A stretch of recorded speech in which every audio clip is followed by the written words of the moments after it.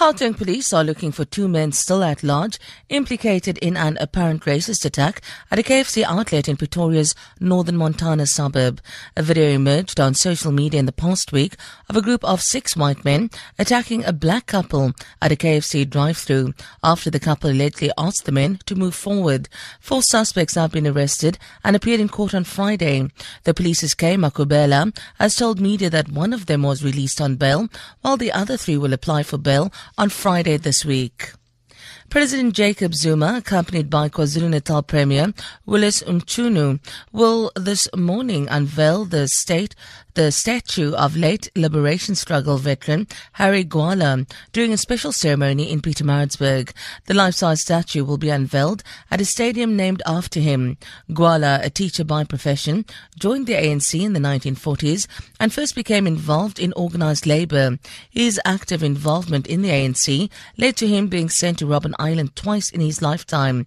Gwala served as a member of the ANC NEC as well as on the Central Committee of the SACP. He also served as an ANC MPL in the first KwaZulu-Natal legislature after democracy. He died in 1995. ANC MP and grandson of Nelson Mandela, Mandla Mandela, has expressed his gratitude towards Parliament for rejecting an invitation by the Israeli parliamentary delegation to the visit. Mandela says this is in line with his late grandfather's legacy that the country should stand in solidarity with the Palestinian people until they are free. Mandela says just like communities showed support for the global anti-apartheid movement, it is time to support the Palestinian cause.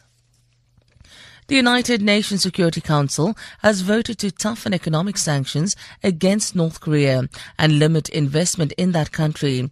This is in response to Pyongyang's nuclear weapons program and repeated missiles tests. China and Russia backed the U.S. proposed measure. The BBC's Laura Bicker has more. The measures would ban North Korea's exports of coal, iron ore, lead ore and seafood. This should deprive Pyongyang of around $1 billion a year. The hope is it will pile the pressure on Kim Jong-un and deny him crucial funding for his nuclear weapons program without worsening the humanitarian crisis in North Korea.